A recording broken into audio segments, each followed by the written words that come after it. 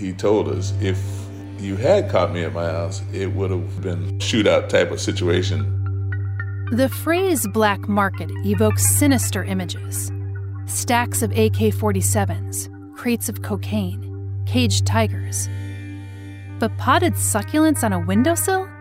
No one is calling Crime Stoppers for that. But maybe you should. Because here's a secret. The biggest black market you've never heard of might be blooming right under your nose. Rare plants are an untapped gold mine. Whether it's a 4,000-pound cactus shoveled from the Arizona desert or delicate orchids pinched from the tangled forests of Peru, plants are at the center of a rapidly growing and lucrative world of crime. This plant could sell for between $10,000 and $15,000 on the open market. And where there's big money, there are bigger risks. One of my friends texted me and said, "Dude, we're being raided."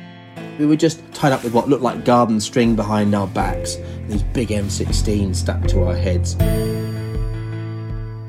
I'm Summer Rain Oaks. I'm a plant expert and author. On the Bad Seeds podcast, we plunge straight into the underworld of plant crime.